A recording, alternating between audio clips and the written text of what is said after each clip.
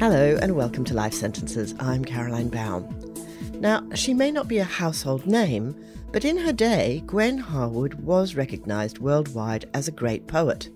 Clive James thought she was Australia's best.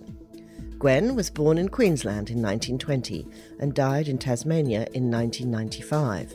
She had 4 children and wrote more than 400 poems, as well as being a librettist. She was also a prolific letter writer to her friends. Her correspondence, gathered in a very entertaining anthology called Blessed City, is how I first became aware of her unique combination of the playful and the symbolic, the erudite and the everyday. I was lucky enough to meet Gwen at her home in Hobart in the 1990s, but until I read the remarkable new biography by Anne-Marie Priest, which also happens to be the first, for reasons you're about to discover, I had no idea how complicated her life was, although I did know that she revelled in donning various masks as a literary device. Nor did I realise that the man who cut me a rose from their garden, her husband Bill, was such a negative force in her life. I spoke to Anne-Marie Priest via Zoom at her home in Toowoomba. Gwen Harwood was a Queensland-born Tasmanian poet who I think is probably certainly one of the most celebrated of Australian poets, and I would say one of the best of the 20th century. But I don't want to have to argue about what's good and what's bad and how you decide best. Her poetry changes quite a bit over the period that she was writing from, let's say, the early 1950s right through to the 1990s. She died in 1995.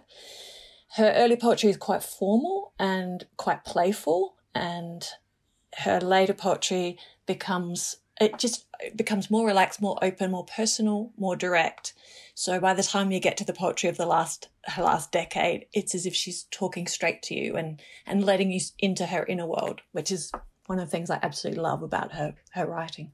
And it's quite a large body of work, isn't it? I was looking this morning and I think it's over 400 poems. Is that right? Yes. Yep. And there's many that were more informally written that haven't ever been collected as well. Now, what does the title of your book refer to? The short answer is that it was about a woman claiming her own voice in a world, 1950s, 1960s, Australian suburbia, that didn't support women to have their own voice or to speak in the tongue or tongues that they wanted to speak in. And I saw that as both characterising her work, but also characterising very much her life. And so I saw it as a moment where she claimed her tongue, and that's what I really wanted to bring out. That became the narrative for my biography. Now, I think it's fair to say that, to me at least, the way this biography comes about is almost as interesting as Gwen's life itself, because basically one could sum up the biographical project really beginning with the word don't. What was the warning that you got about not taking on this project? What was it about and why did you disregard it?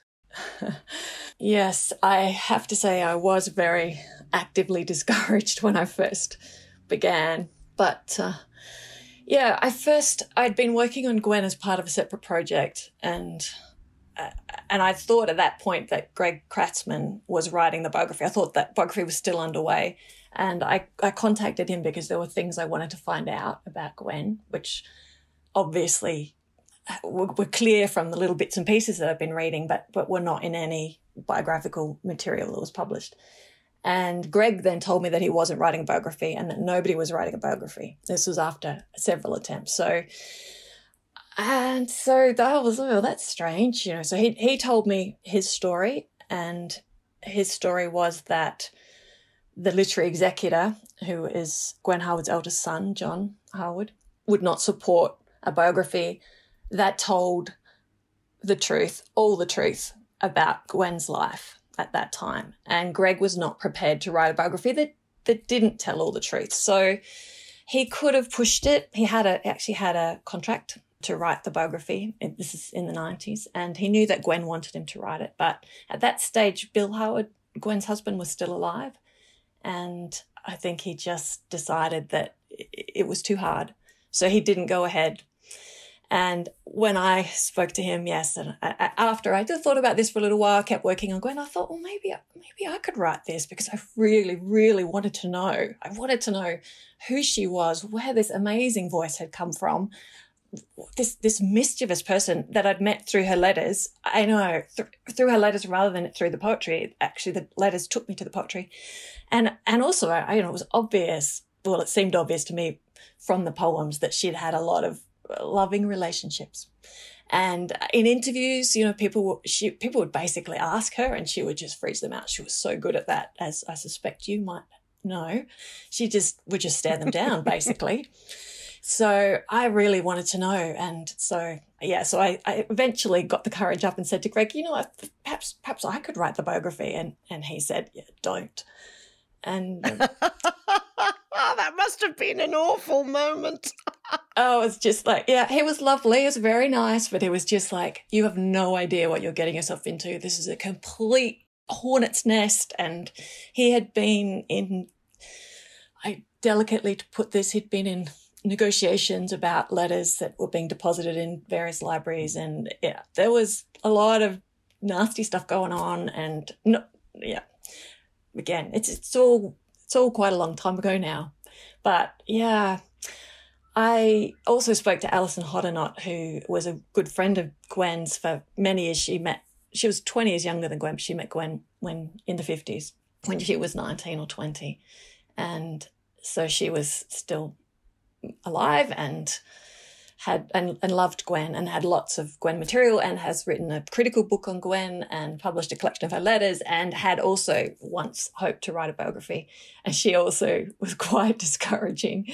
And she said that when she first went to the National Library to look at Gwen's letters, the National Librarian said, "Oh, you're writing a biography of Gwen. I feel sorry for you."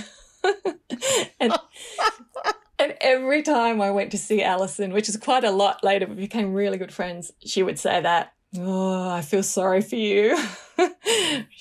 But initially I just thought, all right, because I tried my luck. I tried to get access to the restricted papers, which are all in the Fryer Library at University of Queensland, and I was told no. So, but there were lots of letters there. So I just thought, I'll just have a look. I'll see what's there. I'll read as much as I can. And then, if it doesn't turn into a biography, that's fine. I'll write some articles. I've got other things I can do with it. But I think I was already sort of like, I really want to do this. So I spent 6 months in the Fryer Library, had some leave from my job, and it was so amazing. Archive fever, when you start reading. The first letters that I read through were to the Alison Hoddinott letters, because she just donated everything and no restrictions to the library. And so, I followed Gwen's letters to Alison from, basically from the 60s when Alison left Tasmania, right through to Gwen's death. And it was such an amazing narrative just in itself. I was so drawn in, and I was so grueling going through Gwen's death. I actually hadn't been close to someone who had died at that point. Subsequently I have, but so it was emotionally, Gwen is such a gifted letter writer. She's so open, and there was no kind of, isn't this wonderful? I've reached the summit of my life. And, she was angry. She was resentful. She was sarcastic. And, the letters didn't give you any comfort. I mean, except that it was still her. It was still her going through all this, and she complained like crazy, fair enough, about her body and her pain, and she was dying from cancer. It was awful. But, so I went through that, and, I felt so connected to her then. But I have to say, when I was reading these letters to Alison, in the 80s, Alison started writing her book about Gwen. It turned out to be a critical study. And she was asking Gwen lots of questions about her life, and Gwen was replying with these kind of long letters. And in one letter, they were talking about a poem called Tom the Rhymer, which is actually based on a ballad called Tom the Rhymer, which has the line, "My tongue is my own," in it. And Gwen also wrote a poem called My Tongue is My Own. And she says, just offhand, of course, when I wrote that poem, the real Tom had just left and I was a complete mess. She just said something like that. And I was like, sorry, what real Tom? This was 57, 58. So my antenna went up and I raced over to the library. I rang Greg that night. I was like, so just wondering. And he was like, oh, I rang Alison first. And she was like, oh, that was just Gwen being Gwen. She's like, oh, Gwen, I didn't pay any attention to it. She never followed up at all. I know. So Alison had no idea about any of it. And so, yeah, when I rang and Greg was like, oh, that's Tom Pick. Yeah. And I was like, okay. So he was like this throughout the process, actually. So then he told me enough for me to be able to follow a few more threads and put a few things together. But in those letters to Alison, Gwen actually identified specifically a series of about 9 poems that she specifically says related to that affair. And Alison never asked about it or followed up. So, but the letters where she talks about the affair to Tony Riddle were all restricted, so I couldn't access those at that time. What I love about this story is that you are, in effect, the last biographer standing of 3. But the interesting other dimension to this is the way Gwen, with both Alison and Greg, in a sense, played one off against the other, in that she told each of them that they were the only one. So yes, she did want a biography written, but why did she do that? Well, my theory is that she really wanted, and Alison used to say this too, she wanted 2 biographies. She wanted one that would dish the dirt and one that would be respectable and literary and academic. And I really think she thought that in between those 2, she could kind of escape. She could be, you couldn't pin her down. She could be one or she could be the other. Choose your Gwen, kind of. That's what Alison thought. I do also think that Gwen genuinely changed her mind. Like, she would be talking to Greg and she'd be like, of course you could do it. She loved Greg. He was very charming. And, she was like, of course you can write the biography and I'm going to tell you all my secrets. And then she would talk to Alison. Alison would say, but you said that I could do it. You said I would have access to the letters. Of course you can have access to those. You're my official biographer. Don't worry about what Greg's doing, I think she genuinely tried to please both of them and ended up, of course, pleasing neither of them. Once Alison realised that Gwen was giving Greg access to the letters that she'd promised that only Alison would have access to, she was just like, all right, this isn't going to work. So she pulled out. She was so mischievous that she even suggested several possible opening paragraphs to one of her biographers. She wrote her own opening section, didn't she? Yes, she did. And I love all of those. In fact, she was always writing little biographies. What I like about your story about Alison and Greg is the extent to which this is an example of biographers actually helping each other. So, obviously, having discouraged you initially, they were then very forthcoming and very generous. Yes, they were. Alison in particular felt that it was the right time that a biography be written. And in fact, everybody that I contacted to talk to me about Gwen, I always made a point of saying this biography is not authorised. I had approached John by this stage and said I'd like to write the biography explicitly, and he'd said we don't support a biography at this time or something. It was pretty curt kind of engagement, and I'd been primed to expect that. So I told everybody that it wasn't going to be authorised. I didn't have the permission of the estate, and everybody, poets and people who'd known it, was so like, it's ridiculous. It's time for a biography. There should be a biography. People who knew her are passing away. So, and what do you think was John's reason for saying, no, we're not ready yet, given that, as you say, once his father, Bill, was dead? What was the main objection, do you think? I think he was, as he said himself, a keeper of the flame. He wanted to keep Gwen's reputation pretty much intact she was a kind of a very delightful, very respectable woman in her public persona. And I think he felt that there would be no harm in keeping that image of her in perpetuity. But also I know that he was worried about causing hurt to people, especially some of the things about the marriage that would come out. People who were still alive or just really good friends of the family or friends of Bill's. Yeah, he was certainly didn't want to cause that kind of hurt. It's personal, and I understood right from the start. He didn't know me. He didn't know my work. It's the first biography I've ever written. I can imagine him thinking, I'm not going to let some ham-fisted person tromp all over my mother's life. I think if he was choosing a biographer, it wouldn't have been me that he chose. And I mean, it's your mother's life. If a complete stranger came and said, I'm going to write the story of your mum, you'd be a bit like, well, I don't know, why should I let you? I didn't take it personally. I got it. I understood, but... It's interesting because I have to say, Anne-Marie, that I think that your biography enhances her achievement, that given the frustrations of her marriage and the limitations that her marriage, which we'll talk about in a moment, imposed on her, the fact that her imagination could soar and escape that and reach the levels that it did, to me is a testimony to how great she was. And I think, and you may disagree with me, that if the executor of her estate had been her daughter, I think her daughter might have thought about this differently, and that it is because of the messy nature of Gwen's life in terms of the many affairs that she had that might cause a son to feel a certain kind of protective awkwardness that maybe a daughter today would not feel the need to protect or apologize for. I wonder. That's an interesting theory. Gwen did have a daughter, her youngest child, but I had no way of accessing or contacting her. And, you know, she's not in the literary world.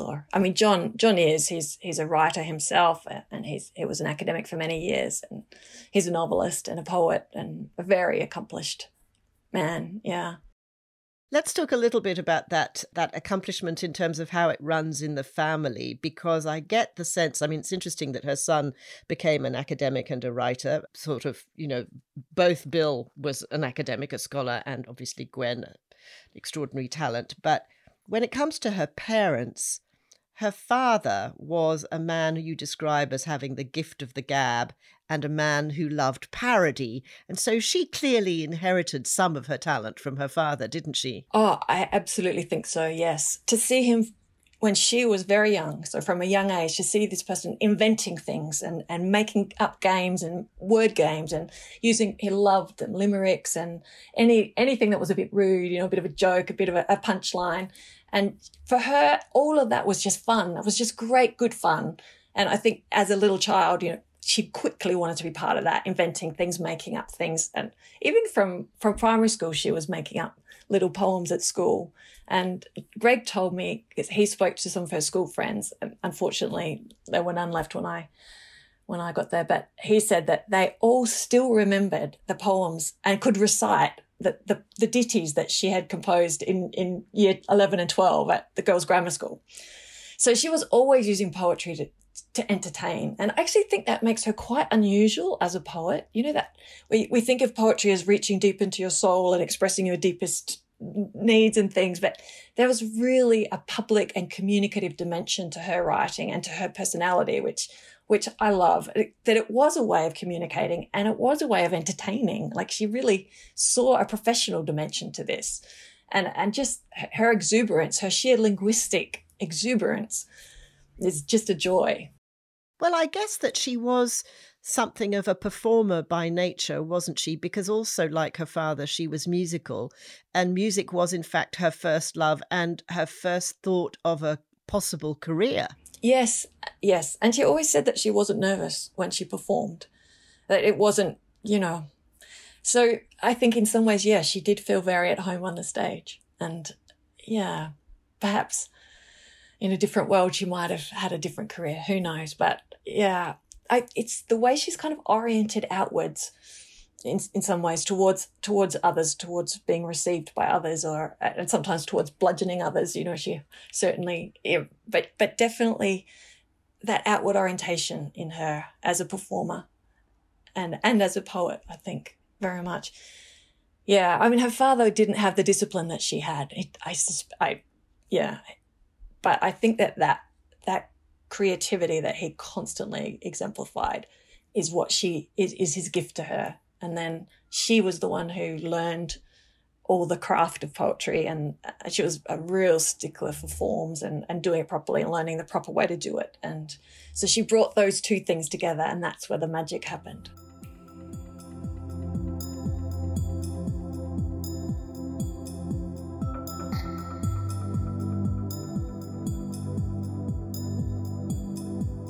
At this point, I thought it'd be nice for you to hear Gwen reading one of her most famous poems, Barn Owl, written in 1975 and widely anthologized and taught.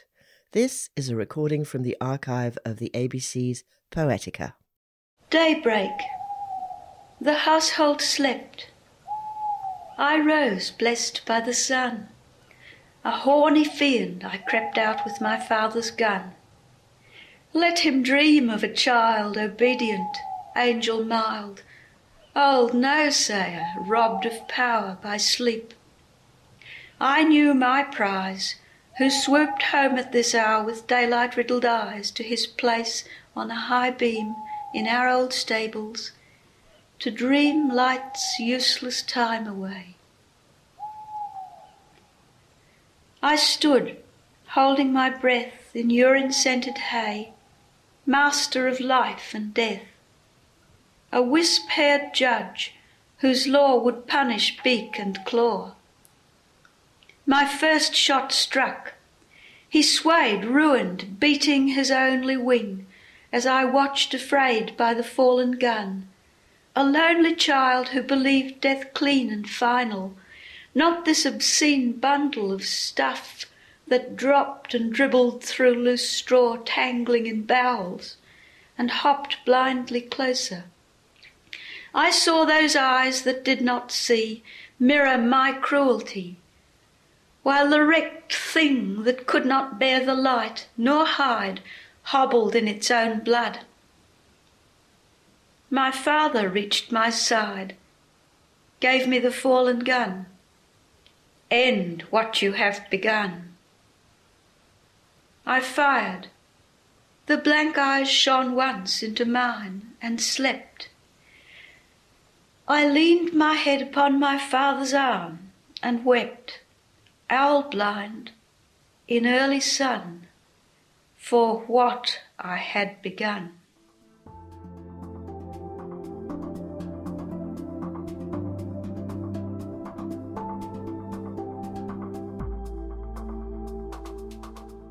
What do you think she inherited from her mother? You describe her mother as redoubtable. This is Agnes. Agnes, I know. And they really were in conflict when Gwen was in her 20s. And so it's hard to remember, or it's hard to see that there were times when they weren't. They didn't really get along very well throughout adulthood, although Agnes was always there for her, came when she had her children, and Gwen loved to have her there to help out. So it wasn't as if they were really fighting, but she in Blessed City, in the letter she wrote when she was in her 20s, she was always complaining about Agnes because she's so material. She's materialistic. She's out in the community. Because Agnes is a committee woman, she would have been a politician today without doubt. She was excellent at, again, connecting with others. She was always holding fundraisers, and she was a member of a zillion different charitable organizations, and she was on all these committees, but it wasn't kind of wholly virtuous, holier than thou kind of work. It was being part of this community, and she was fighting. She's always engaged in these stoushes with other members of the committee, and well, I would say that Gwen inherited that too, actually, Anne-Marie, because when you think to later on in her life, when she becomes embroiled in a scandal at the church, at her local church in Hobart, at All Saints, that's exactly like her mother. Exactly. Yes. When I saw her getting involved in those committees and the same kind of sweeping out in taking umbrage and writing these notes with Dr. Gwen Harwood on them because she never used her titles, it's just like, oh my goodness, it's that kind of drama world of the small committee where everything is life or death. But it's funny, that was her grandmother too, because funny, when I started work on this, because I live in Rockhampton in central Queensland, I didn't know that Gwen's mum actually grew up here in Rockhampton. And that I drive past Jaggard Street every morning on my way to work, and Jaggard is the name of her grandmother, Gwen's grandmother and grandfather. But the grandmother, which is Maud, who that Gwen was very close to. There are letters published in the Morning Bulletin, which is our local newspaper here, in just at the close of the war, so around 1919, where she's taking the mayor to task for comments that he's made about returned servicemen and her work. And she is just so haughty, and she's just using all this, if the mayor thinks that I should not, blah, blah, blah. It's really, how dare he? And this goes back and forth. And I've just read that. And I just read these letters from Gwen about the church. And I was just like, oh my goodness, it's in the genes. But yeah, definitely that idea of getting your own and holding your own, very much there in those women. Feisty women. Tell me where you think she gets her sort of moral compass from, because I'm very struck by the fact that she was quite defiant of convention quite early on. Or maybe she was just an experimenter, or maybe she was just curious. But the fact of the matter is that she became her piano teacher's lover when she was 17 and he was 50, and she did not feel a skerrick of guilt about the fact that he was married. So where does she get that from? Yeah, that's something I really pondered. Because one of the things that very first struck me when I first read, the first letters I read were the Blessed City ones, was just how unconventional she was. Just how, and just where did this come from? How does a child brought up in, in Brisbane in the 20s become this outspoken, really unconventionally thinking woman? So my guess is with the morality, because she was Christian, as they all were, and she actually converted. She was raised in a Christian family. Her grandmother was very religious, so she would have been religious herself up until about 12, she says, and then she refused to go to church anymore and kind of dropped it all. And then at 17, she actually had an intensely religious phase, a conversion, and joined the church and was baptized as an adult. So if you think about that and conventional Christian morality, which says no sex outside of marriage and adultery and, fornication, it's all sinful. But she seems to have just not taken that on. Just like, that's just hypocrisy. That I really think that she looked around and saw, and from the earliest childhood, she was an observer. She saw how people actually behaved. And especially she was very alert to undercurrents and to secrets and to the sexual arcing of desire and passion. And of course, in those days, and right through until these days, there was, especially with professional men, especially with musicians and artists, there was a lot of behavior that we would consider pretty unacceptable today. There was a lot of flirtation, a lot of bottom pinching and, and squeezing, and it was considered fairly normal in those days. But I think that Gwen really embraced that. She saw it as, again, part of all this good fun. I think her father was one of those men, and she just saw it as, everyone's in high spirits and we're all having a wonderful time. And so she knew that the men that she met, and a lot of the men who leered over her, she often writes about this comically in letters, when she was, 14 or 15, she knew they were married. She knew they were highly respectable men. So she thought, okay, so the sexual part of it doesn't really, it's just, everyone's just saying that. It's just lip service. That's my best guess. She doesn't actually say that. But I also think, because she became a very passionate reader of John Donne, who's a 17th century religious metaphysical poet, a priest, and his poetry has sometimes been called the most erotic in the English language. And he makes desire and sexual desire holy, but not in a holy way, but normal. A normal expression of the body, of the self, and the ultimate expression of the soul. And I see that attitude, that idea, all throughout Gwen's life. The idea that there's absolutely nothing wrong with sexuality and sexual expression of love. And in fact, far from being the opposite of the soul, it's the incarnation of the expression of the soul. So I really think that between looking at her culture, and she's just so smart, she just was like, okay, people say this, but they don't really mean it. And then, getting this theology, funnily enough, instead of picking up the sex is wrong thing, she picked up the sex is natural, sex is spiritual, sex is God kind of thing. And I think she had that view pretty much her whole life. That she, even in her mid-20s, early 20s, when she first got together with Bill, she was saying that you can love more than one person at a time, and that love given to one person is not love taken from another person. And that attitude too was it is still extremely radical. A lot of people would want to disagree with that. It is radical, and it's also unfortunate that she married a man who was so jealous and so controlling and possessive that rather than embracing those values of hers, he constrained her in every way. I'll just come to that in a moment, because first she falls in love with a curate, Peter Beattie, and then she falls in love with Bill. And Bill is a naval officer. She claims to have fallen in love with him at first sight. Oh, my God. I mean, he is such a disastrous character for her to collide with. But I'm curious about something. You say that she's happy with Bill and that their sex life was good. And I wanted to ask you, how do you know that? She says it in letters. She actually makes a point of saying it sometimes to Tony. Like, she'll actually say, look, Bill is driving me mad. We have nothing in common. We should never have got married.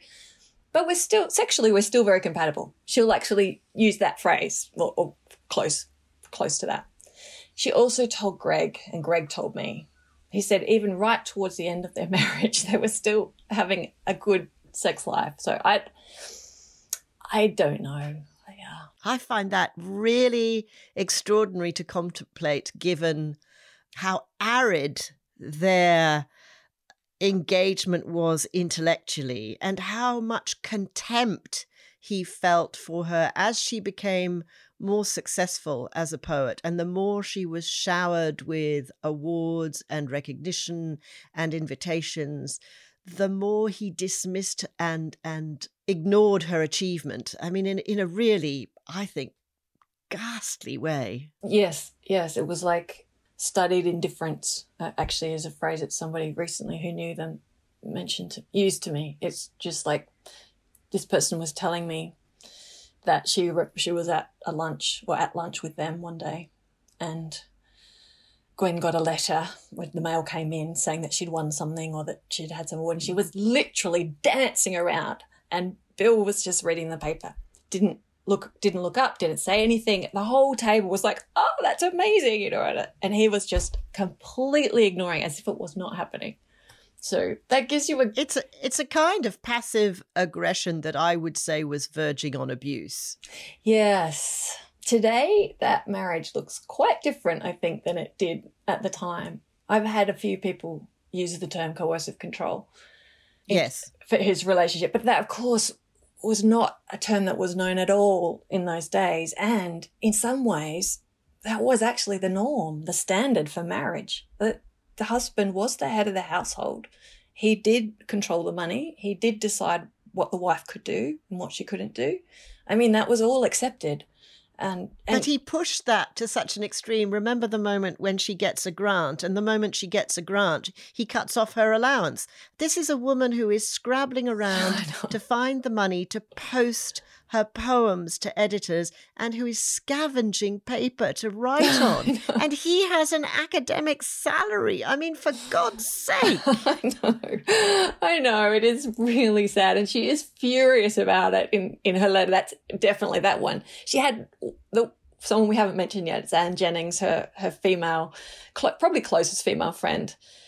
And to Anne, she will say things like that, like, she calls him old Scrooge and old Noah because he built boats, and she's just like, he wouldn't give me a penny, you know, to help, etc.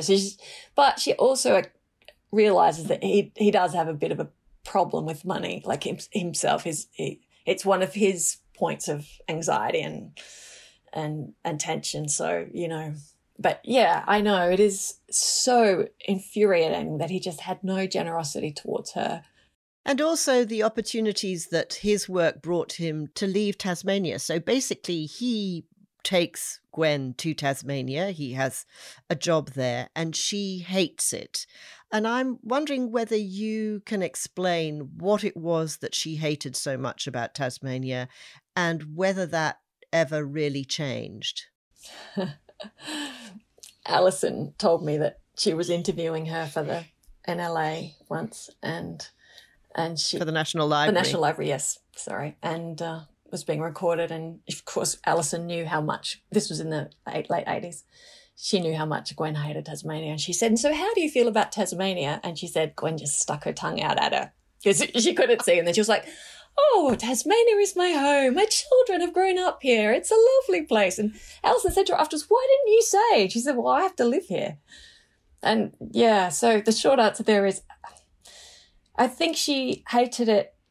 I mean, she's probably exaggerating a little when she looks back. She says she hated it from the moment she kind of set foot there. I don't think it would have been quite like that, but you've got to imagine her beautiful open life in Brisbane, this sunshine, verandas. She slept on the veranda. It was all open, but that openness to me represents a freedom that she had in her life there too, where she lived with her mum and dad. She wasn't responsible for anything. She obviously helped a lot. They all worked hard, but she could come and go. She had heaps and heaps of friends. She had lots of boyfriends. She had people coming over. She had music. She could do whatever she liked. It was this beautiful free world, and to her that was all connected with the sunshine and the fruit, the mangoes and the beautiful seafood. It was just became this paradise in her mind.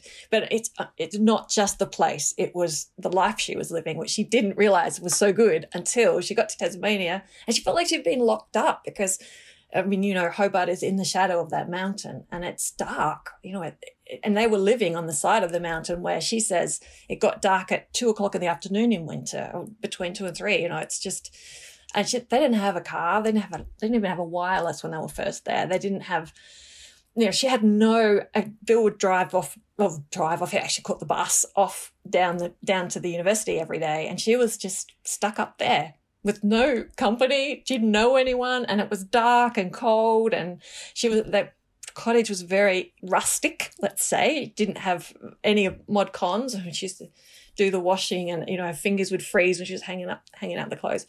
And so suddenly there was no light, there was no music, there were no friends, her parents weren't there.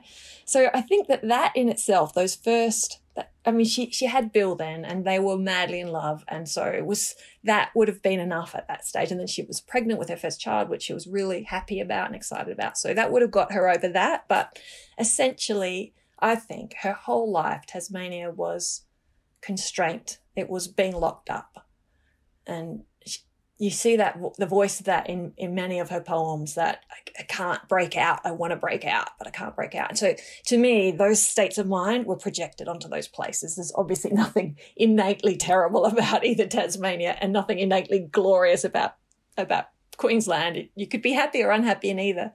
But I think she was a child of the North, so she never adapted to the cold. She had I can't think, a Raynaud's disease, which caused her fingers to swell and to be extremely painful. The blood flow was cut off to her fingers, and But to me, it was the loss that came after her marriage that she associated with Tasmania, and she would have loved to escape both Tasmania and the marriage, I think.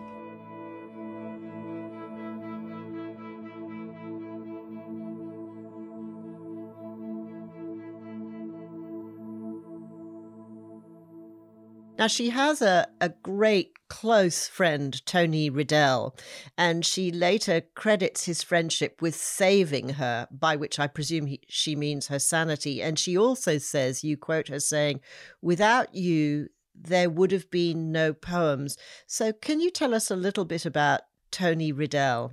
Yeah, I've come to see him as a bit of a tragic figure, actually. But he was a naval lieutenant. He had a master's degree in literature, I think it was literature, and he was an extremely talented young man. He was a sportsman, like a runner. I think somebody told me that he'd actually been in the Commonwealth Games when they were in Brisbane, but I couldn't find a record of that. But he was extremely, extremely talented. He was a brilliant actor, apparently a lovely singer, and a great writer. He wanted to be a poet. He wanted to write plays. He had the whole world at his feet, and he was handsome. And they went into he and Bill both ended up in the Navy, because having a master's degree, they were both brought into cryptology. They didn't have to go off as grunts. So, but he didn't want to be there in the Navy. So he was a little bit angsty at that point, and he met Gwen through their mutual friend, Peter Benny. And Gwen he was very handsome as well, of course, and charming. And Gwen I think she fell in love with him. It's pretty clear from the letters. And, you know, he wanted to sing, and she would play the piano accompaniments for Schubert, for Lieder, which was just so romantic for Gwen and just a joy to do. But Tony, of course, was gay. And in those days, it was illegal, and besides it was so culturally unacceptable and invisible. Gwen later said that she didn't know there was such a thing. She didn't know there was homosexuality, which is possible, I think. Yeah. So she didn't know, but he had this part of himself that he always had to keep hidden and had to keep secret. And he was unhappy when it looked as if he should have been happy. But to Gwen, and she says this many, many years later, it seemed to her that Tony and Peter were destined for greatness. They were geniuses. They were the ones who were going to be the great poets. They were all writing poetry. But Tony supported her poetry, took an interest in her poetry, wanted to see what she was writing, wanted to see her stories, shared his stories with her. And this was before she and Bill got married, during the war.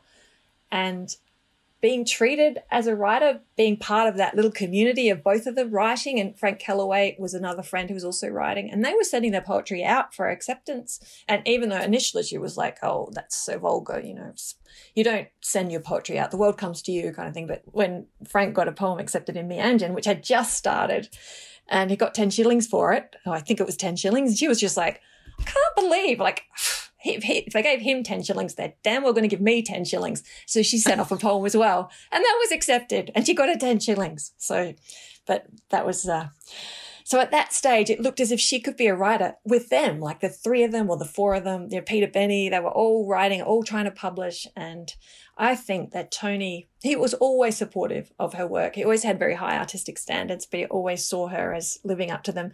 Peter Benny was not so supportive. He was like, you know, you can do better.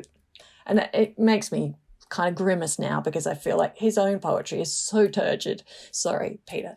Well, God rest your soul. But, you know, and the idea that this man presumed to shape and comment on the work of Gwen when she was, you know, 22. Admittedly, her, you know, she had a journey to take too, but, you know, it's just like he wasn't in her league.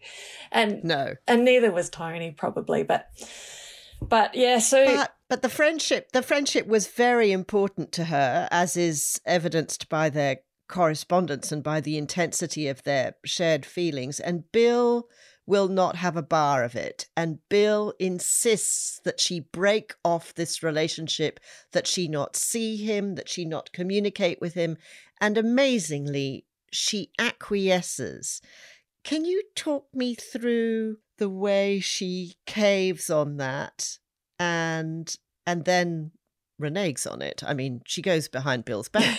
She does, which is very Gwen, actually, wanting to please everybody.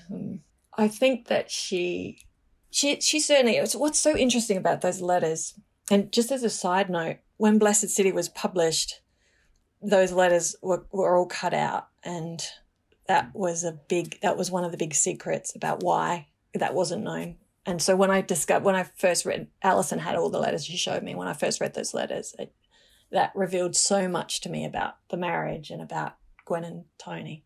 But yeah, you mean the fact that they had continued their correspondence despite the fact that she had promised Bill? No, the fact of the promise being asked and given. That was, all of that right. was left out completely. Yeah, that was censored. Yeah, they couldn't have that in there because it seemed, in retrospect, it seemed so outrageous. And it didn't reflect well on Bill. And Gwen said, if that gets published, my marriage will be over. So, yeah, they decided not to publish those letters. So it wasn't known that he'd done this. It wasn't known that there'd been this big gap in the correspondence between Tony and Gwen. That was never spoken of. So you read it first in my biography.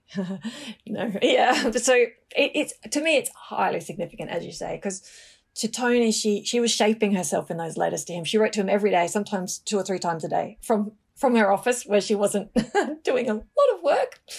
And she really, you know how in letters you can find your best self, you present your most ideal self. And I think that's what they both did, so they met in this as their very best selves colliding. They didn't have any of the grottiness of every day.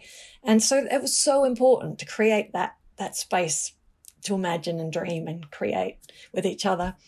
And yeah, so when Bill said, "You've got to stop writing to him," she was just, you know, she just thought, she said to Tony, "He'll get over it. It's just a glitch, you know." Yeah.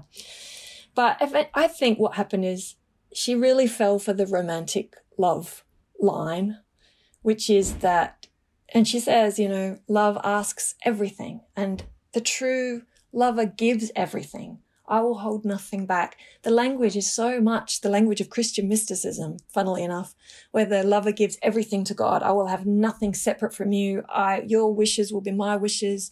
Your will be my will. And that might work in a mystical relationship with Christ, but probably more of a problem in an actual relationship with an actual person. But honestly, you know, those feelings of love can be so exalted and exalting. She couldn't, you know, I think she was, but they both were genuinely swept up in this passion. This is her and Bill. I don't think they saw each other clearly. You know, they projected their desires and their ideals onto each other because they looked the part. I think she genuinely felt that it was not too much to ask, that nothing was too much to ask, was to give up everything for the beloved. But later on, by the time she's had her children in the 60s, she does become aware of feminism. And I'm wondering what impact you think feminism had on her as a woman, as a mother, as a wife, and as a poet. Yeah, a big one. The thing about Gwen is she had what we would consider feminist views quite early. Like when she kind of emerged from the love haze in her marriage and started to really objectively look at her situation and looked at the situation of women around her, she was quite critical of not just on a personal level. It wasn't just, you know, my husband won't let me. It's this is how wives are treated. This is what it's like to be a wife.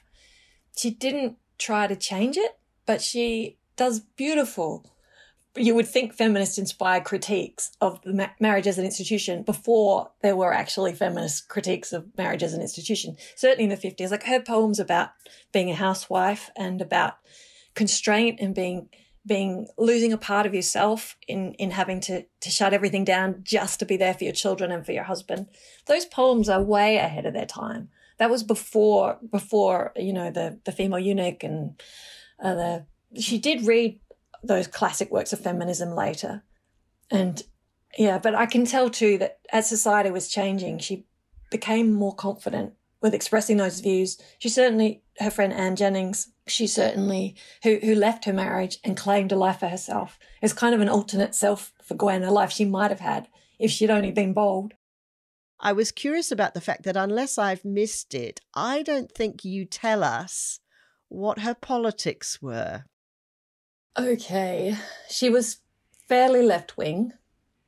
She was certainly in favour of Whitlam and certainly against Fraser. But I mean, because of Whitlam, it's hard to realise, but those writers' grants were the first. That was the legacy of the Whitlam government. So it actually had a huge impact on her. But she was always satirical about everything. So she gives everybody a good poke in terms of politically. But yeah, she was on the left, and she and Bill both, rather than on the right.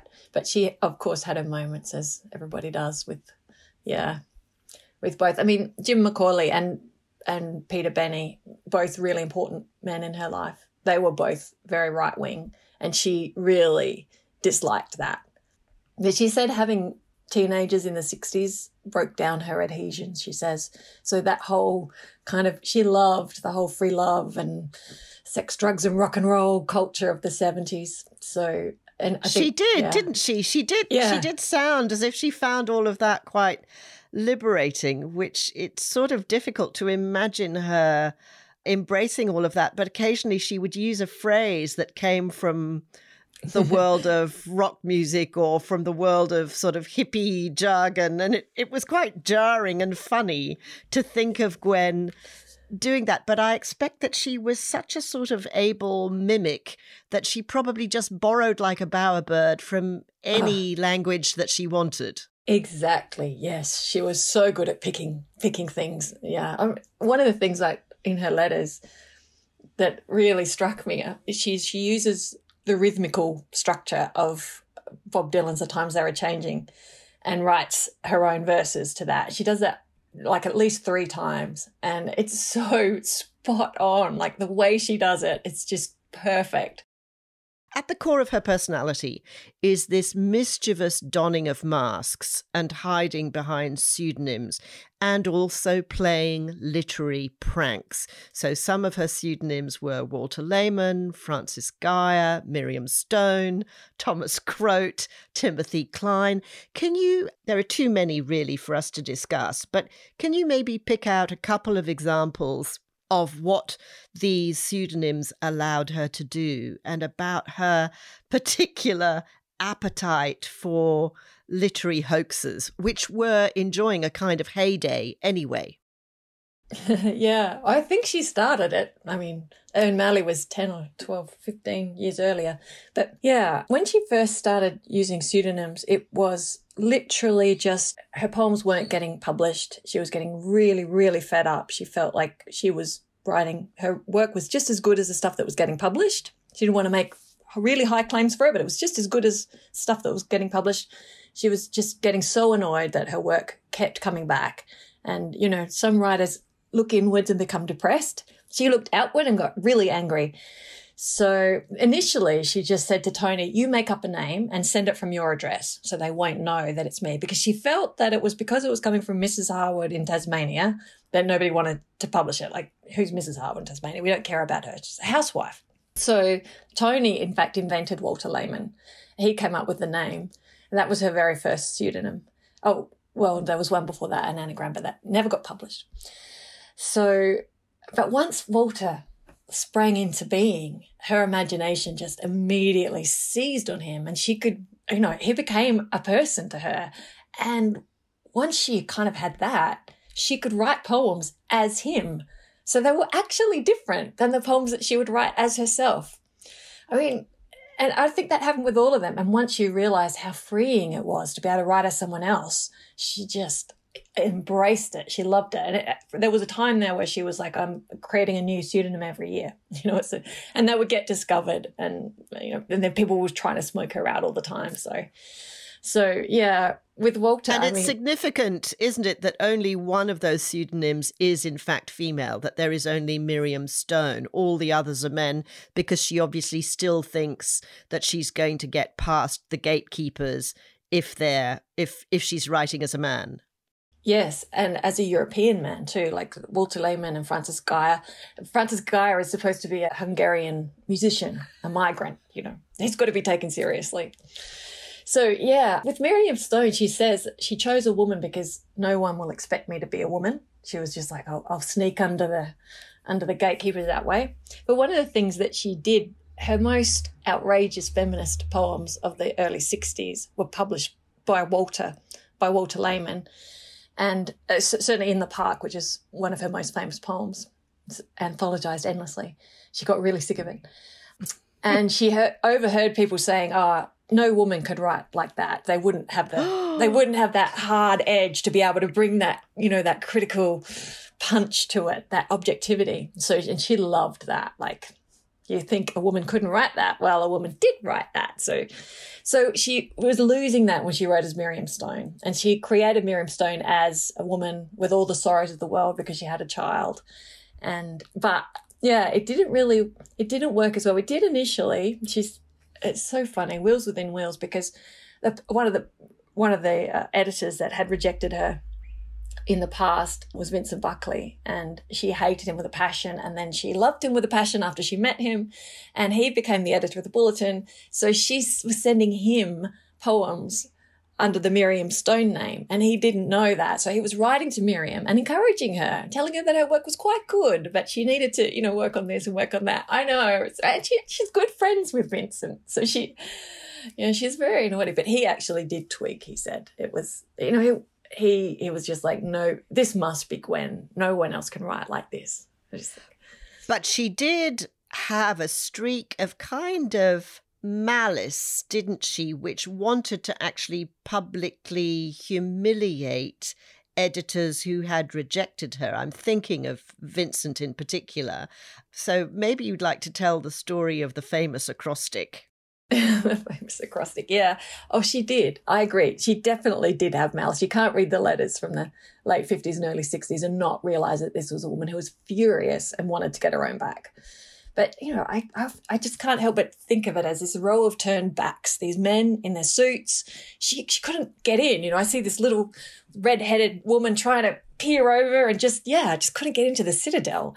And because all the men, as she gradually came to understand, Australian literature was very small then, still small, but they all knew each other. A lot of them, like Vincent Buckley, A.D. Hope, Jim Macaulay, some of them had been at university together. They had social relationships. They kept in touch. They supported one another. They wrote reviews of each other's work. They gave each other lecturing work. It was a club.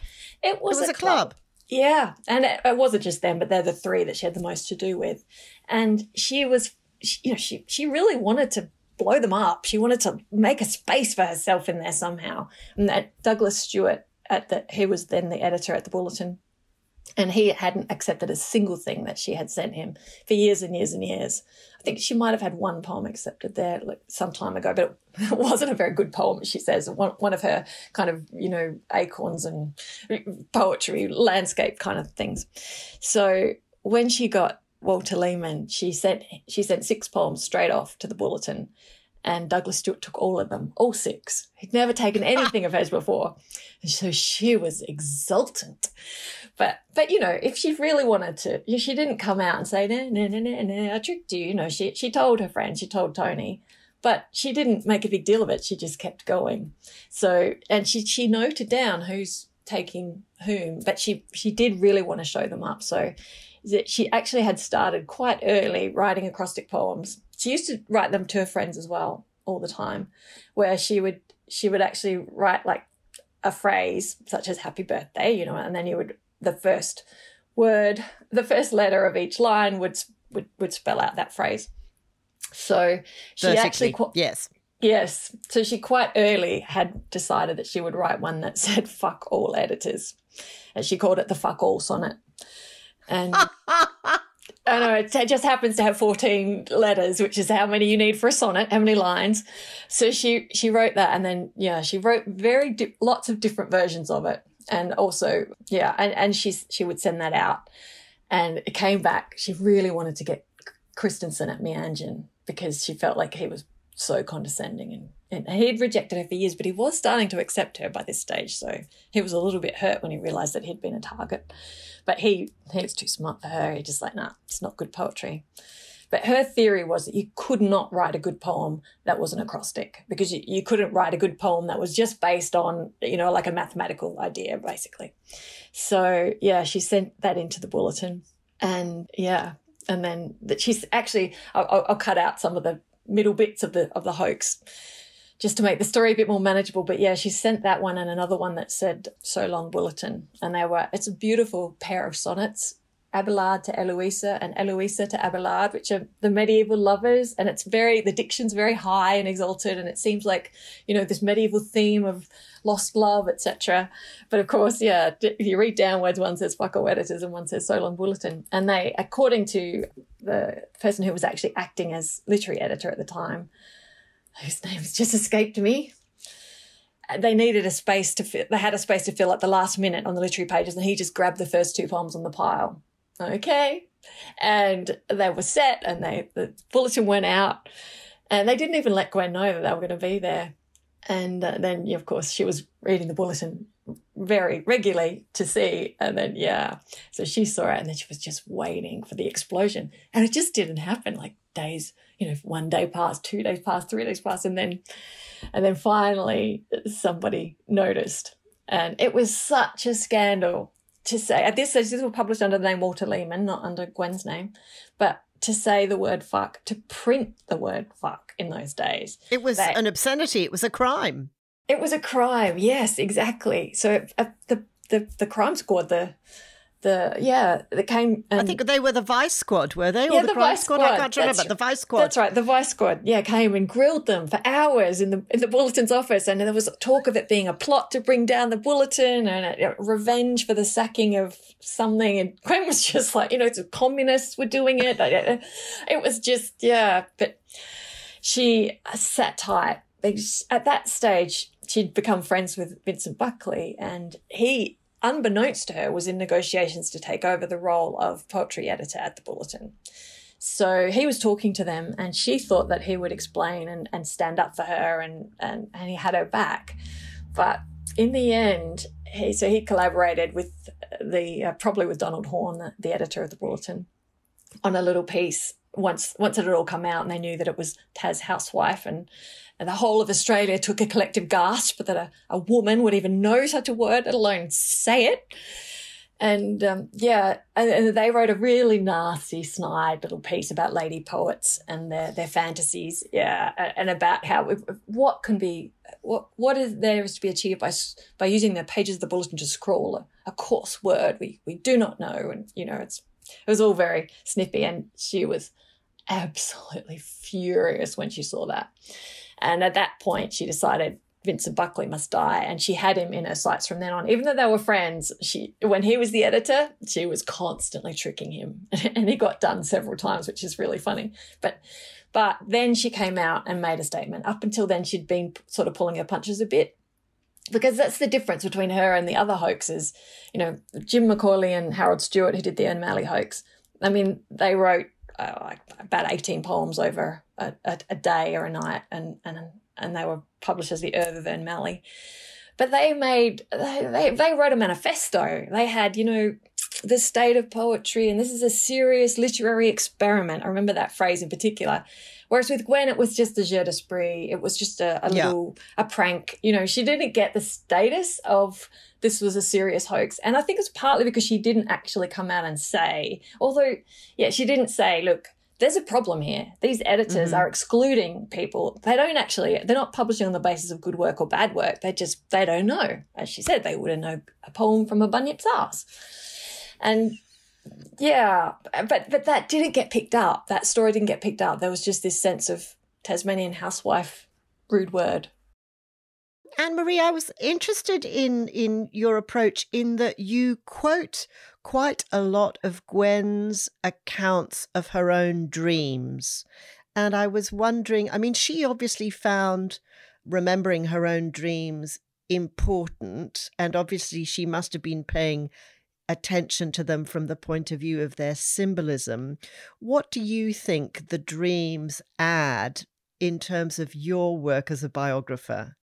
That's such a good question, because one of the things that Alison first pointed me to was a dream journal that Gwen had kept. And she said, look, nobody else has looked at this, you've got to look at it. And it was exciting. And it was in the Friar and it wasn't restricted, it's from the early 50s. In fact, I think the earliest dream might be 46. So it was because there's nothing in her own writing between, of her own between about 45 and 55 or 52, 53. There's a gap in the first couple of years of her marriage. So I was excited to even get that. But she does recount the dreams, but just sporadically. She starts off, like all of us, with a diary with every day, and then it becomes, once every few months, and then once every few years. But she tells the dreams, and they're quite, interesting, like dreams can be. But she never draws the significance. She never reflects on what this might mean. She never talks about the symbolism. It's so frustrating. She doesn't even give the affect of the dream, like the feeling of it sometimes. She doesn't say she woke up feeling terrified or feeling frightened or feeling joyous. She just tells you the dream as if the dream had some meaning, which would be self-evident. But I actually found it's tempting to try to psychoanalyze the dreams, but what criteria could I possibly use to do that? I remember saying to Alison, because she was like, you've got this amazing resource. I'm like, yeah, but what can I do with it? What is the status of dreams as a biographical artifact? Like, I really felt a bit stymied by that. She does use dreams as the basis of poems often, and you're so right, she believed they were really important, and she did record dreams. And I remember her giving someone advice, a poet, saying that dreams are important to all writers and that you can learn to remember your dreams. You just have to write them down as soon as you wake up, and then after a while you will remember them because your brain will, So she considered it important enough to tell someone else how to do it, and she certainly did do it her whole life. But what the significance, I could construct a story from the dreams about how she felt about her life, but how could I possibly validate that? I mean, there's nothing consistent. There's a lot of crazy elephants and, you know, a lot of dreams about death, a lot of dreams of horror. And I think she was, I say this in the book, she's just such a highly imaginative child. And so images in particular would just strike straight into her. And yeah, dreams about death, lots. It's interesting for you to admit the frustration of, you know, wow, this is a discovery. I've got this dream diary and then I don't really know what to do with it. But on another point, biographers obviously always hope for a revelation, a cache of letters, a secret, or something new that they can reveal or uncover. And you certainly do that, as you've already said, in terms of explaining the complexities of the secret friendship that she maintained with Tony after Bill had forbidden it.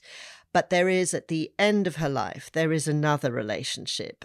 At what point did you realize that you had another secret or revelation that you could share in the biography?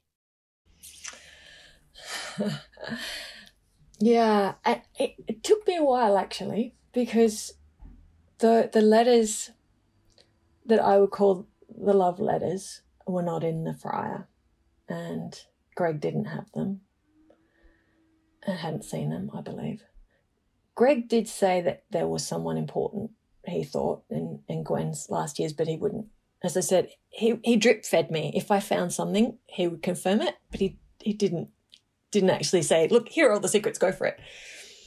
But it was after I got the Hazel Raleigh, I spent 3 months in Tasmania. You got the Hazel Raleigh Fellowship, yeah. Yes, and I should actually, it's so important to have that little bit of money. It made such a difference. And plus the affirmation, the confirmation, I thought, okay, I actually am going to have to write the biography now. Like, it's definitely happening. I can't equivocate anymore. But yeah, when I was there, I met this woman, Rosemary, because she was a friend of Gwen's and she had some letters. I knew she had some letters. And I met her. She gave me her letters just to look at, obviously not to keep. And I read them. And it was fairly obvious then that this was an unusual friendship, shall we say. And yeah. Rosemary was... Why are you being coy here now? There's a sudden change in your tone of voice. There's something going on here. Because Rosemary is obviously still living and I want to protect her privacy and her right to tell the story the way she wants to tell it.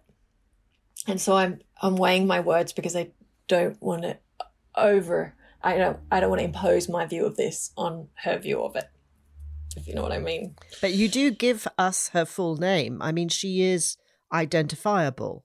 Yes, and I asked her about that, and when she wanted to think about it, and I told her that I could create a character that would be, for her. I could leave her in, and she honestly, she really thought about it, and we talked about it. I didn't pressure her. In fact, I would have preferred to do that, to give her that privacy.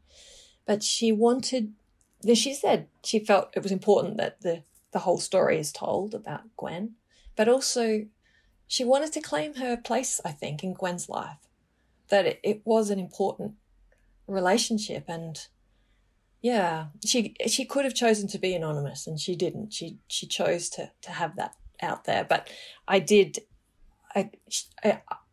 her the chapter that concerned her to read and to vet. So I was happy I was only going to publish something that she was happy with. So those letters were beautiful and were shocking to me because how could I not know about this? And I have to say that other people who knew Gwen at that time and who knew Rosemary have also said to me that was the biggest surprise, because they'd seen them together and felt that it was just a lovely intergenerational friendship and, thought nothing of it. So, yeah, but they were in fact lovers. Yes.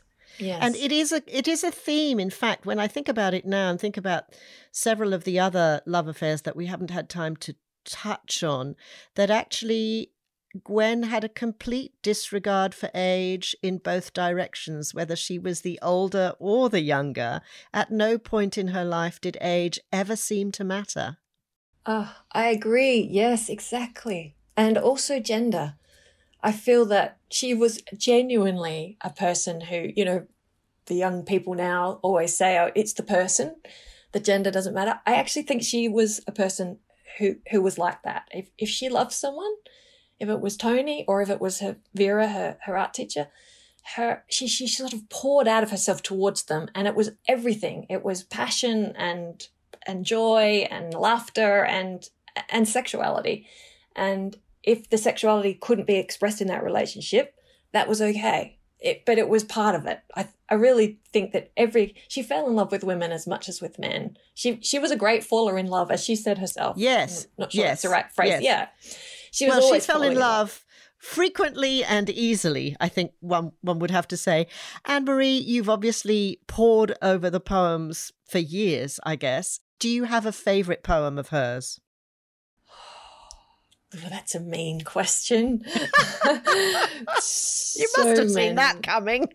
I should have, shouldn't I? Well, it's, as you said, she's written so many hundreds that it's really hard. I really like the poems from the late period where she talks about her childhood and youth. They're kind of really straightforward poems in a way. Have you read any of the poems, Class of 1927, where each one is like a little short story, and but probably one of those, it's not of the Class of 1927, but there's a poem called Resurrection where she talks about her grandmother, and she talks about the possibility of life after death, and I love that poem. I find it deeply pleasurable. There's also, I really love the sea anemones.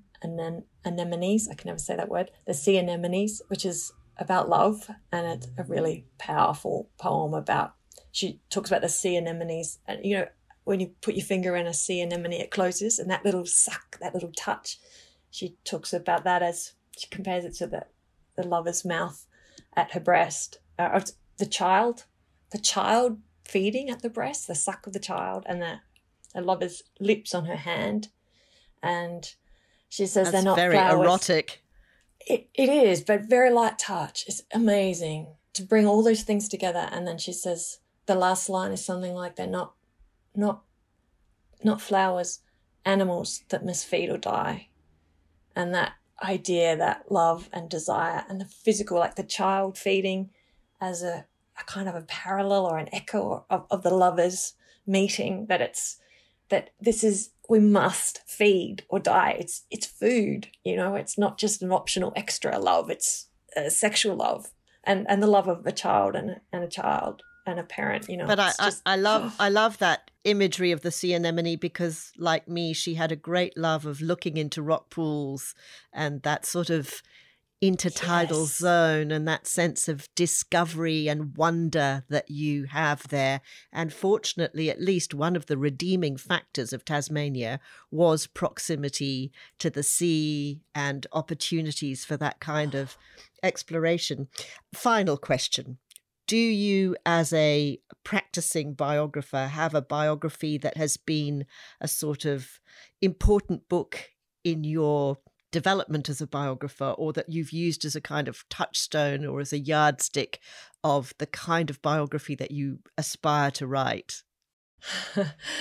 There was a time when I was stuck, when I was literally pulling biographies off my shelf and looking, how did they do this? How did they, But in terms of, probably my favourite biography, the one that immediately comes to mind is Nadia Wheatley's biography of Charmian Clift.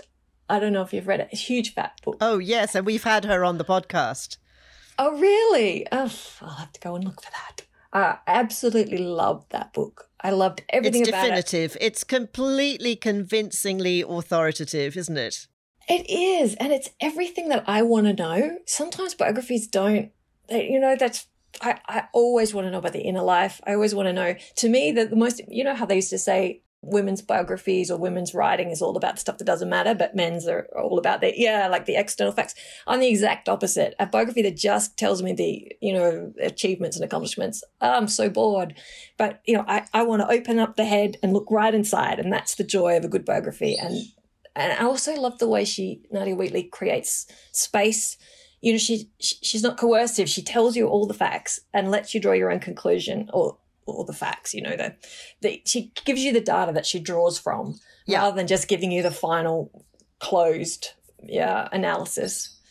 But I do read a lot of biographies, but I stopped reading a lot too. I never really wanted to write a biography because I don't like all that boring birth to death stuff, like the childhood stuff. I get bored and, going back 3 generations, but I felt writing exactly. But in this case, it was really important. But I felt like I had to do it because there's no biography already. It was like a matter of the record. So my first draft was like a third again as long, and my editor was, and I really, really did not want to be boring, what I would consider boring, but I to this day, when I give it to people who aren't, really biography readers, I'm like, the first couple of chapters are a bit slow because that's just, setting up the scene and stuff. But keep going. Don't give up too early. It's like, I'm sorry, that's the kind of biography I want to read. I found it absolutely compelling, enthralling, captivating. It brought back to life someone I'd had the privilege of meeting just once, very briefly, but I'd loved reading her letters in Blessed City. I mean, I think it's just everything that you say you found in Nadia's approach to biography, I think you have achieved. I have to say, I absolutely laughed in delight at the fact that she and Cassandra Pybus at one stage were in a ballroom dancing competition and they won the jive section because Cassandra Pybus was the first guest on Life Sentences. Yes. Cassandra Pybus's mother was one of Gwen's close friends when she first came to Tasmania. I know, connections everywhere. Lovely, absolutely lovely. Oh, thank you for those. It's been a complete delight to talk to you today, and congratulations on this wonderful, wonderful, important, necessary biography. There are so many what-ifs in Gwen's story. What if she had left Bill? What if she had gone to live on the mainland or managed to travel overseas? And so many layers of revelation about her secret life, shared with only a tiny handful of trusted friends and lovers. Because My Tongue Is My Own is the life of a poet, it has perhaps not found the wide readership it deserves. But it's a universal story in many ways, at least for that generation, of a gifted woman trapped in the aspic of the conventions of time and place, but who manages to break free through her imagination. I especially want to thank John Harwood for giving me permission to use the recording of Gwen reading Barn Owl. In other biography news, last year I spoke to Eve Langley's biographer Helen Vines, and I'm glad to see that her book was shortlisted for the Walter McRae Russell Award. I recently heard back from British biographer of the Mountbattens and the Duke and Duchess of Windsor, Andrew Lowney, that, having found it impossible to get anyone to talk to him for his proposed biography of the Duke of Edinburgh, he has switched to Prince Andrew as a subject. Not sure that will be any easier, but he clearly likes a tricky topic. Thank you for listening to Life Sentences. The show is produced by David Roach for Two Heads Media and by Pipewolf Media. This episode was made possible with a grant from Create New South Wales, and I would like to thank them for their generous support. We live and work on Darawal country and pay our respects to elders and storytellers past and present.